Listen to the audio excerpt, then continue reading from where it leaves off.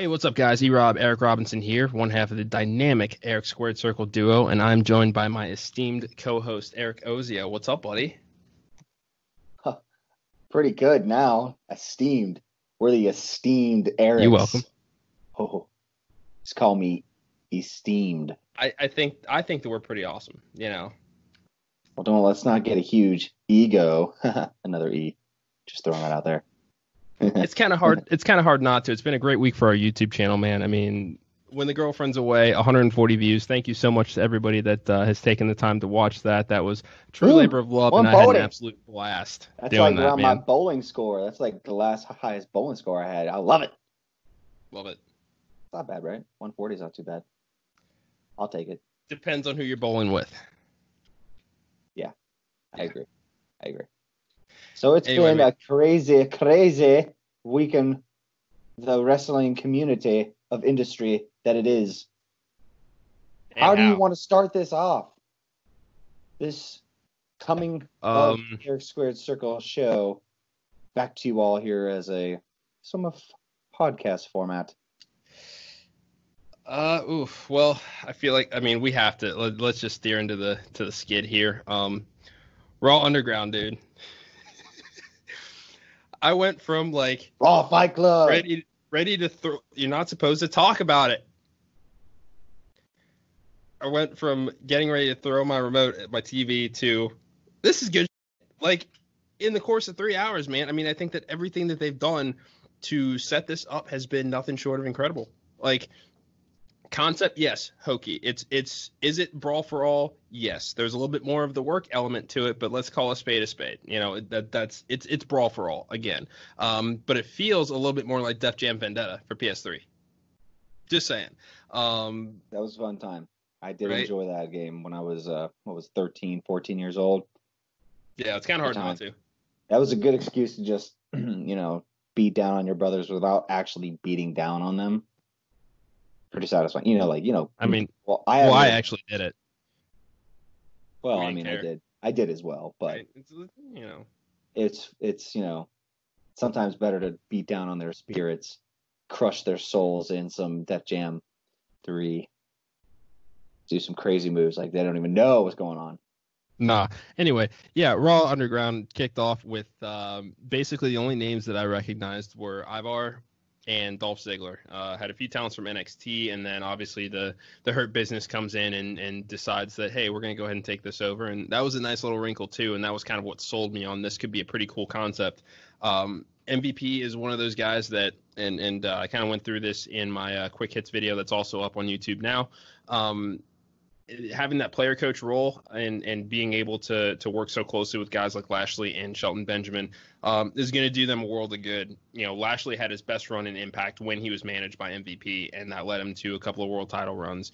I don't see how this could be any different, especially if they take something like Raw Underground and basically turn it into, Bobby's, basically his training gym with punching bags to just go take out people for shits and gigs in this, no rules environment. You can play that up for big matches, and who knows, this could be something that, if done right, draws the attention of Brock Lesnar. Brock has done everything that there is in WWE, but now this is something fresh. It's something new, and if this is something that Bobby dominates, why wouldn't you want to book something like this underground fight between Brock and Bobby, especially when they're going to do that worked element anyway? This could be something that is phenomenal. Excuse me. Yeah, it's okay. It's the internet. He gets heated.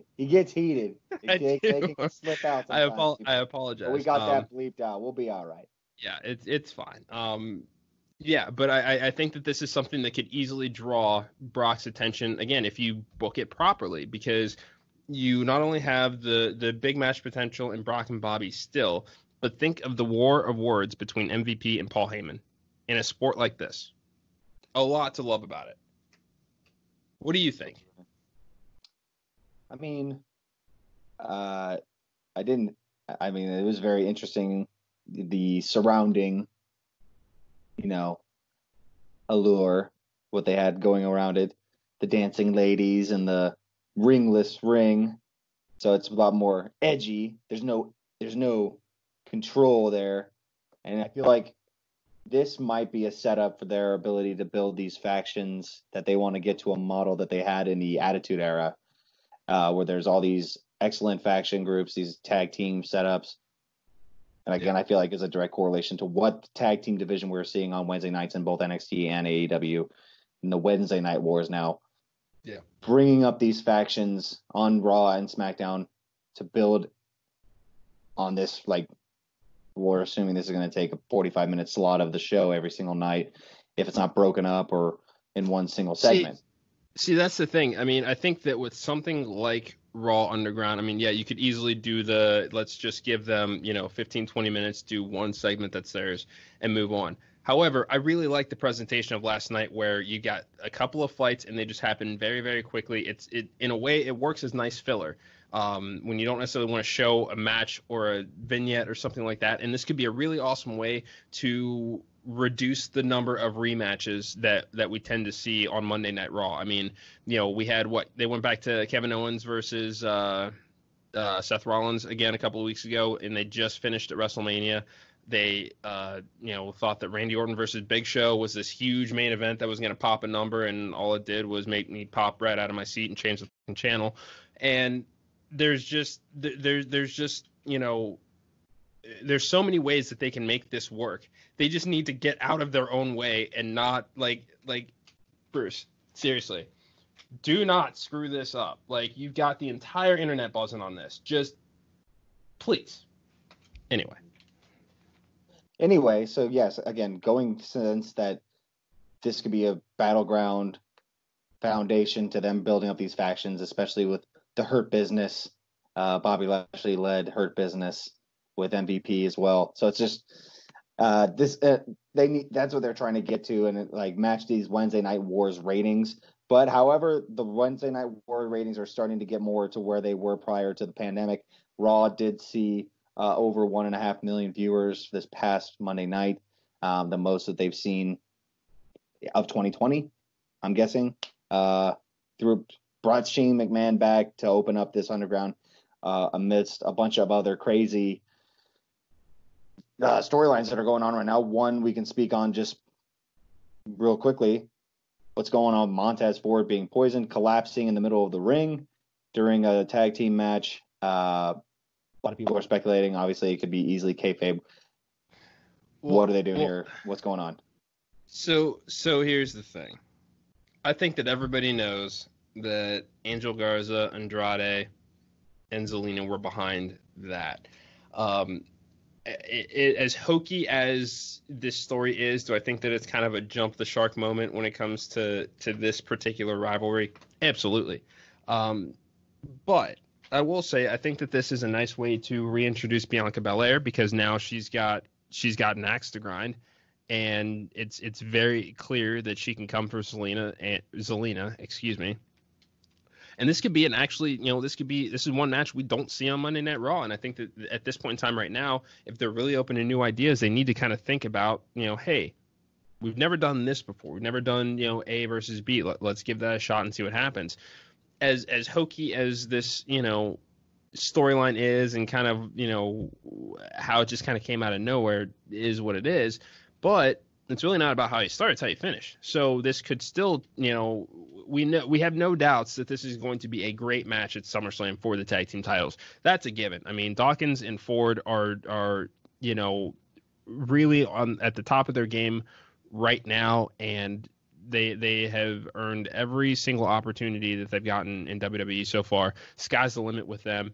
Andrade and Garza, it seemed like there was a lot of a start-stop, between them as soon as Zelina announced this new alliance.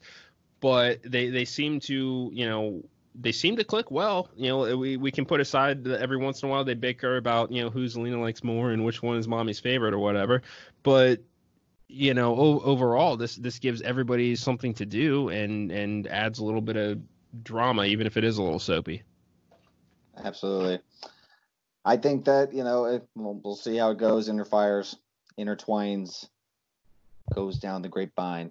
Go through the rest of the Raw programming last night. We may have heard somewhat of a fire promo from Mr. Drew McIntyre. It was absolutely fire. It wasn't sort of fire. It was fire. It was all the fires.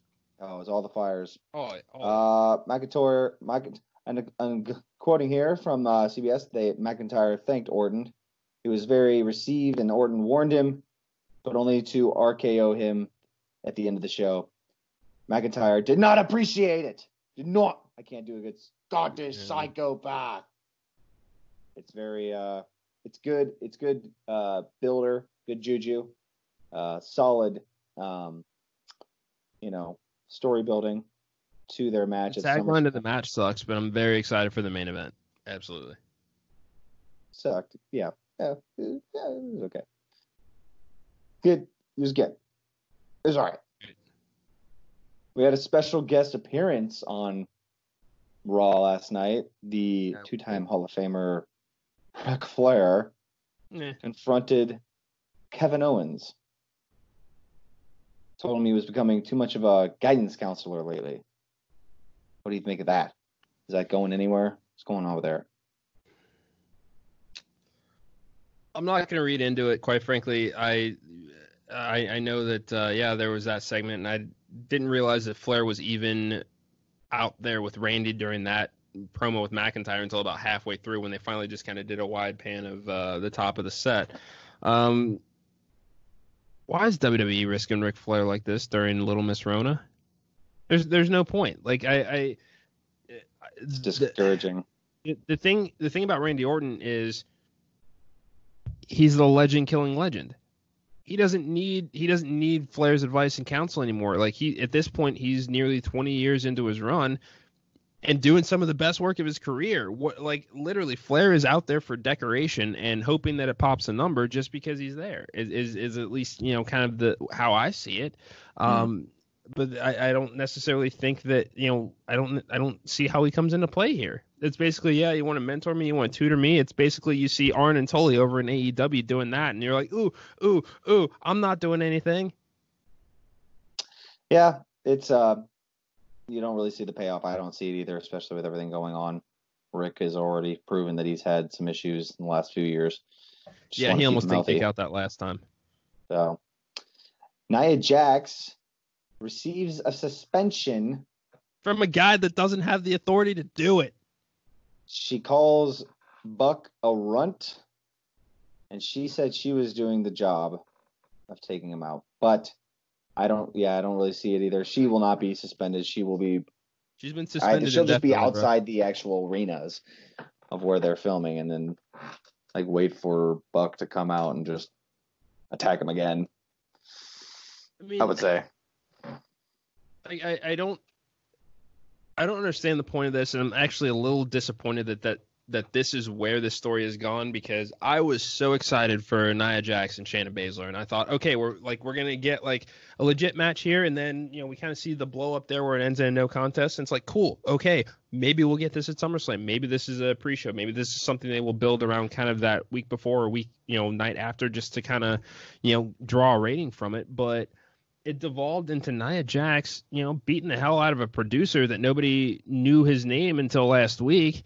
And now he's got the power to suspend her indefinitely. You had Stephanie McMahon via Skype 2 weeks ago. How hard was that to do again? Shane McMahon was right in the back. Anybody else could have come out here, but I guess that would have taken away from Raw Underground. So, True story. A rich kid bought an underground fight club. Yes. Is basically what this is. Yes. And that's Shane McMahon. Rich kid. Yeah. What do you guys think of Raw Underground? Let us know in the comments. Lots of comments on bad, good, or ugly Raw Underground. Here's the real question. How long do you think Raw Underground lasts? At least through when AEW has All Out at the end of August. Potentially early September. Weeks. Okay, 3-4 weeks. That's about what I give it. Because and the thing is, it's a valid question to wonder how long it's going to last. However, we have seen WWE over the years, if there's something they think just doesn't work, they're just not going to do it anymore. So I can't say that I blame them for trying this again. However, we just got Brawl for All Dark Side of the Ring like this season. So you guys could have at least waited until some of the irony went away. Like there's an entire documentary filled with wrestlers about why this went wrong. Like not even just the injuries, but the fact that it didn't end the way that they wanted to. Bart Gunn gets punished for going out there and doing his job here. So maybe that's why they're kind of taking some of that shoot aspect out of it. But I don't know. We'll see. But I think that, 3 to 4 weeks is and again, it stinks. Yes, as they mentioned on Wrestle Talk, as I watched yesterday or early this morning, it just seems like it's the ratings. This clearly was a ratings grab, and all the things around it. Though. It worked. I'm not saying it didn't work. This was their best show since June. So that's potentially have to be every single week if they want to stay relevant. Over 1.5 million viewers throughout a program. So here's a pretty sobering reality. So last week's third hour of Raw was beat by both hours of Dynamite on Wednesday. Like just let that sink in. Like that was their lowest hour ever for Raw, and then they got trounced by AEW and their full show. Like that's got to say something. I think it does. I think it does, E. You're listening to the Eric Square Circle Show. Or watching us, listening, whatever you want. Yeah, you can do both these days. But thanks so much. Remember to like and subscribe. Yeah. Like and subscribe the YouTube channel. You can find us on Anchor, Apple Podcasts, and Spotify. And make sure to turn on those notifications so you can keep up with all the quick hits. We got some new comedy out here. And this is... Continue to get more content out there. Yeah, content is king these days. Oh, sorry, I just got the yawns. I did legs today, buddy. You'd be proud. Well, you'd have been proud of me. Did 12-ounce curls. Both arms or just the right? Wouldn't you like to know? Don't really care. It's just being polite. Anywho, AEW kicked off the Deadly Draw tournament this week. 16-woman tournament set to culminate in the crowning of the inaugural AEW Tag Team Champions.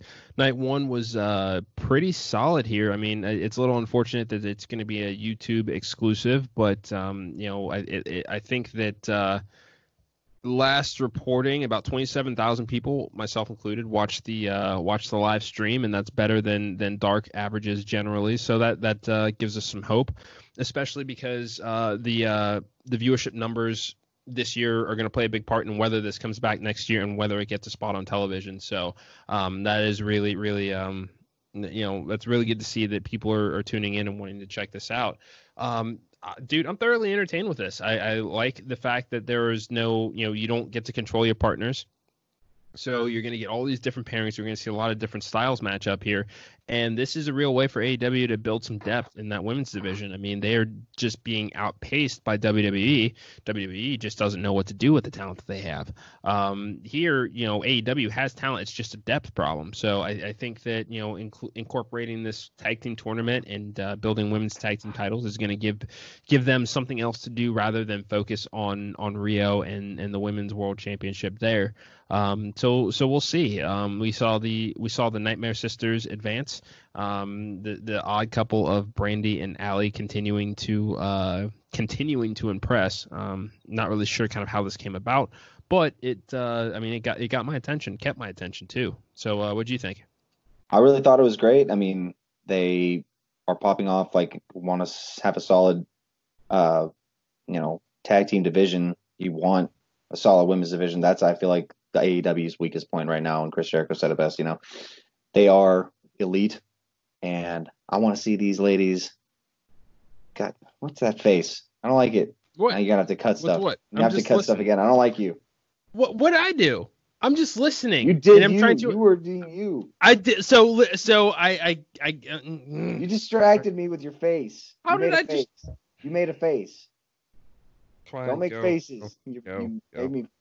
Okay. Whatever. Go.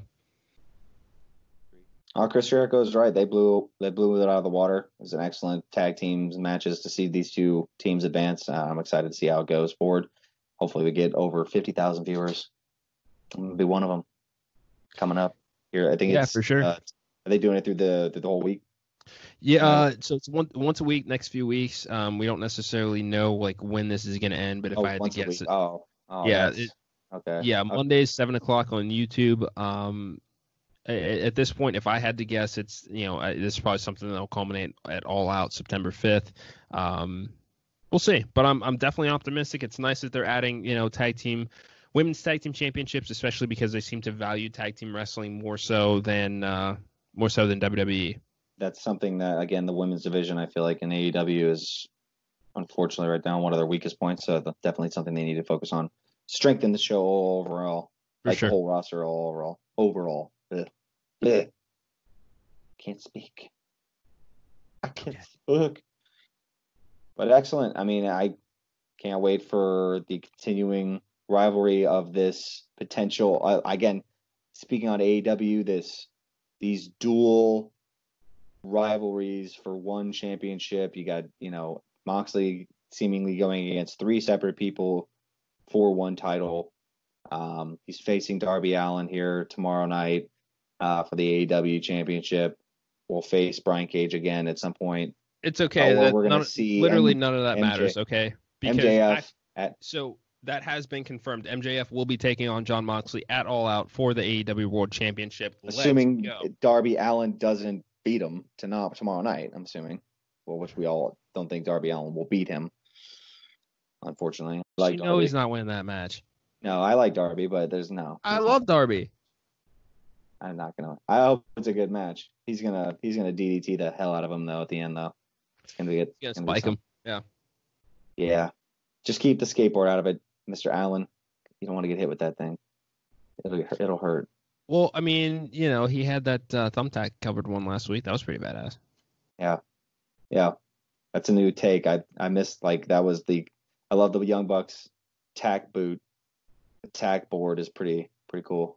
Yeah, that's man, and it's crazy to think about a dream matchup just because we're talking Darby Allin and Mick Foley. That'd be like Mick Foley in his prime and Darby Allin in his prime. That's a hell of a match right there. Mm-hmm. True story. Well, Mr. Eric, what we talk on the state. We spoke on Raw.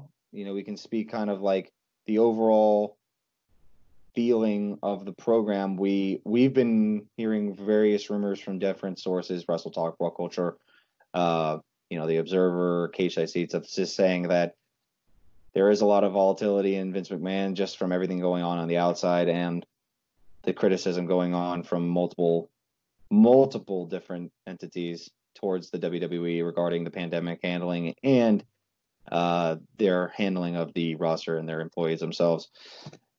Seeing a Raw that is able to gross over 1.5 million viewers for the first time for a while, is this a turn of the good events? Are they going to start hopefully focusing more on the creative side of it, maybe creating a more environmentally friendly workspace for everyone, physically and emotionally? I know I loaded it up for you there, buddy. Hit me hard. Vince McMahon is running out of excuses at this point. We have seen for the last three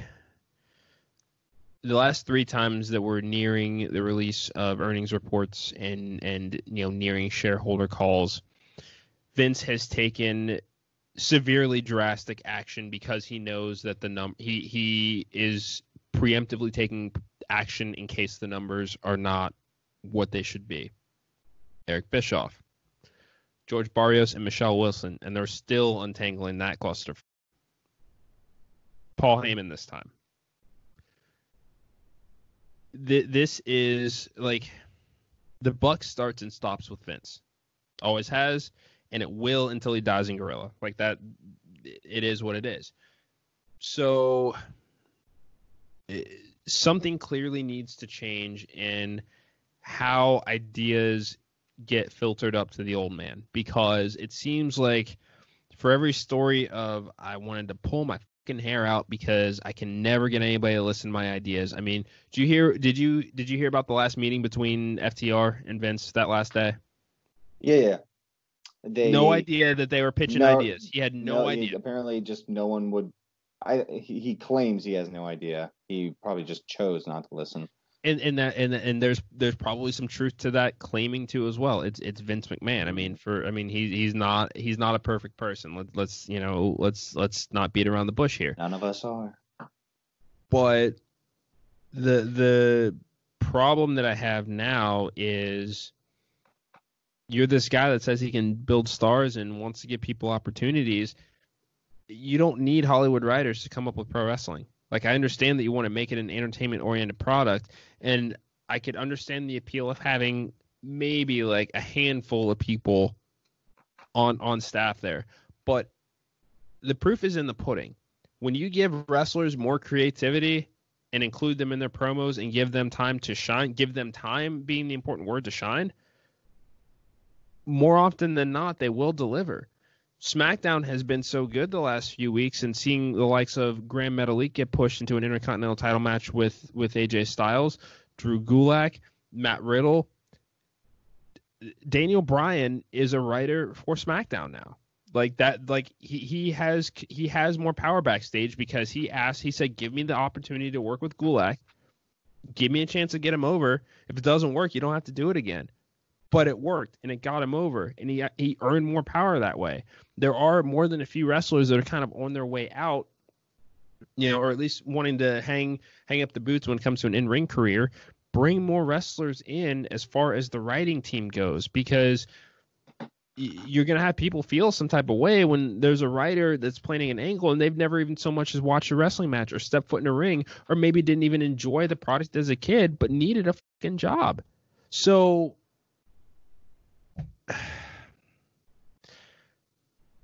the networks are impatient. Shareholders are at least happy for now because they did record revenue, mostly because they cut down on the production costs by taping at the Performance Center.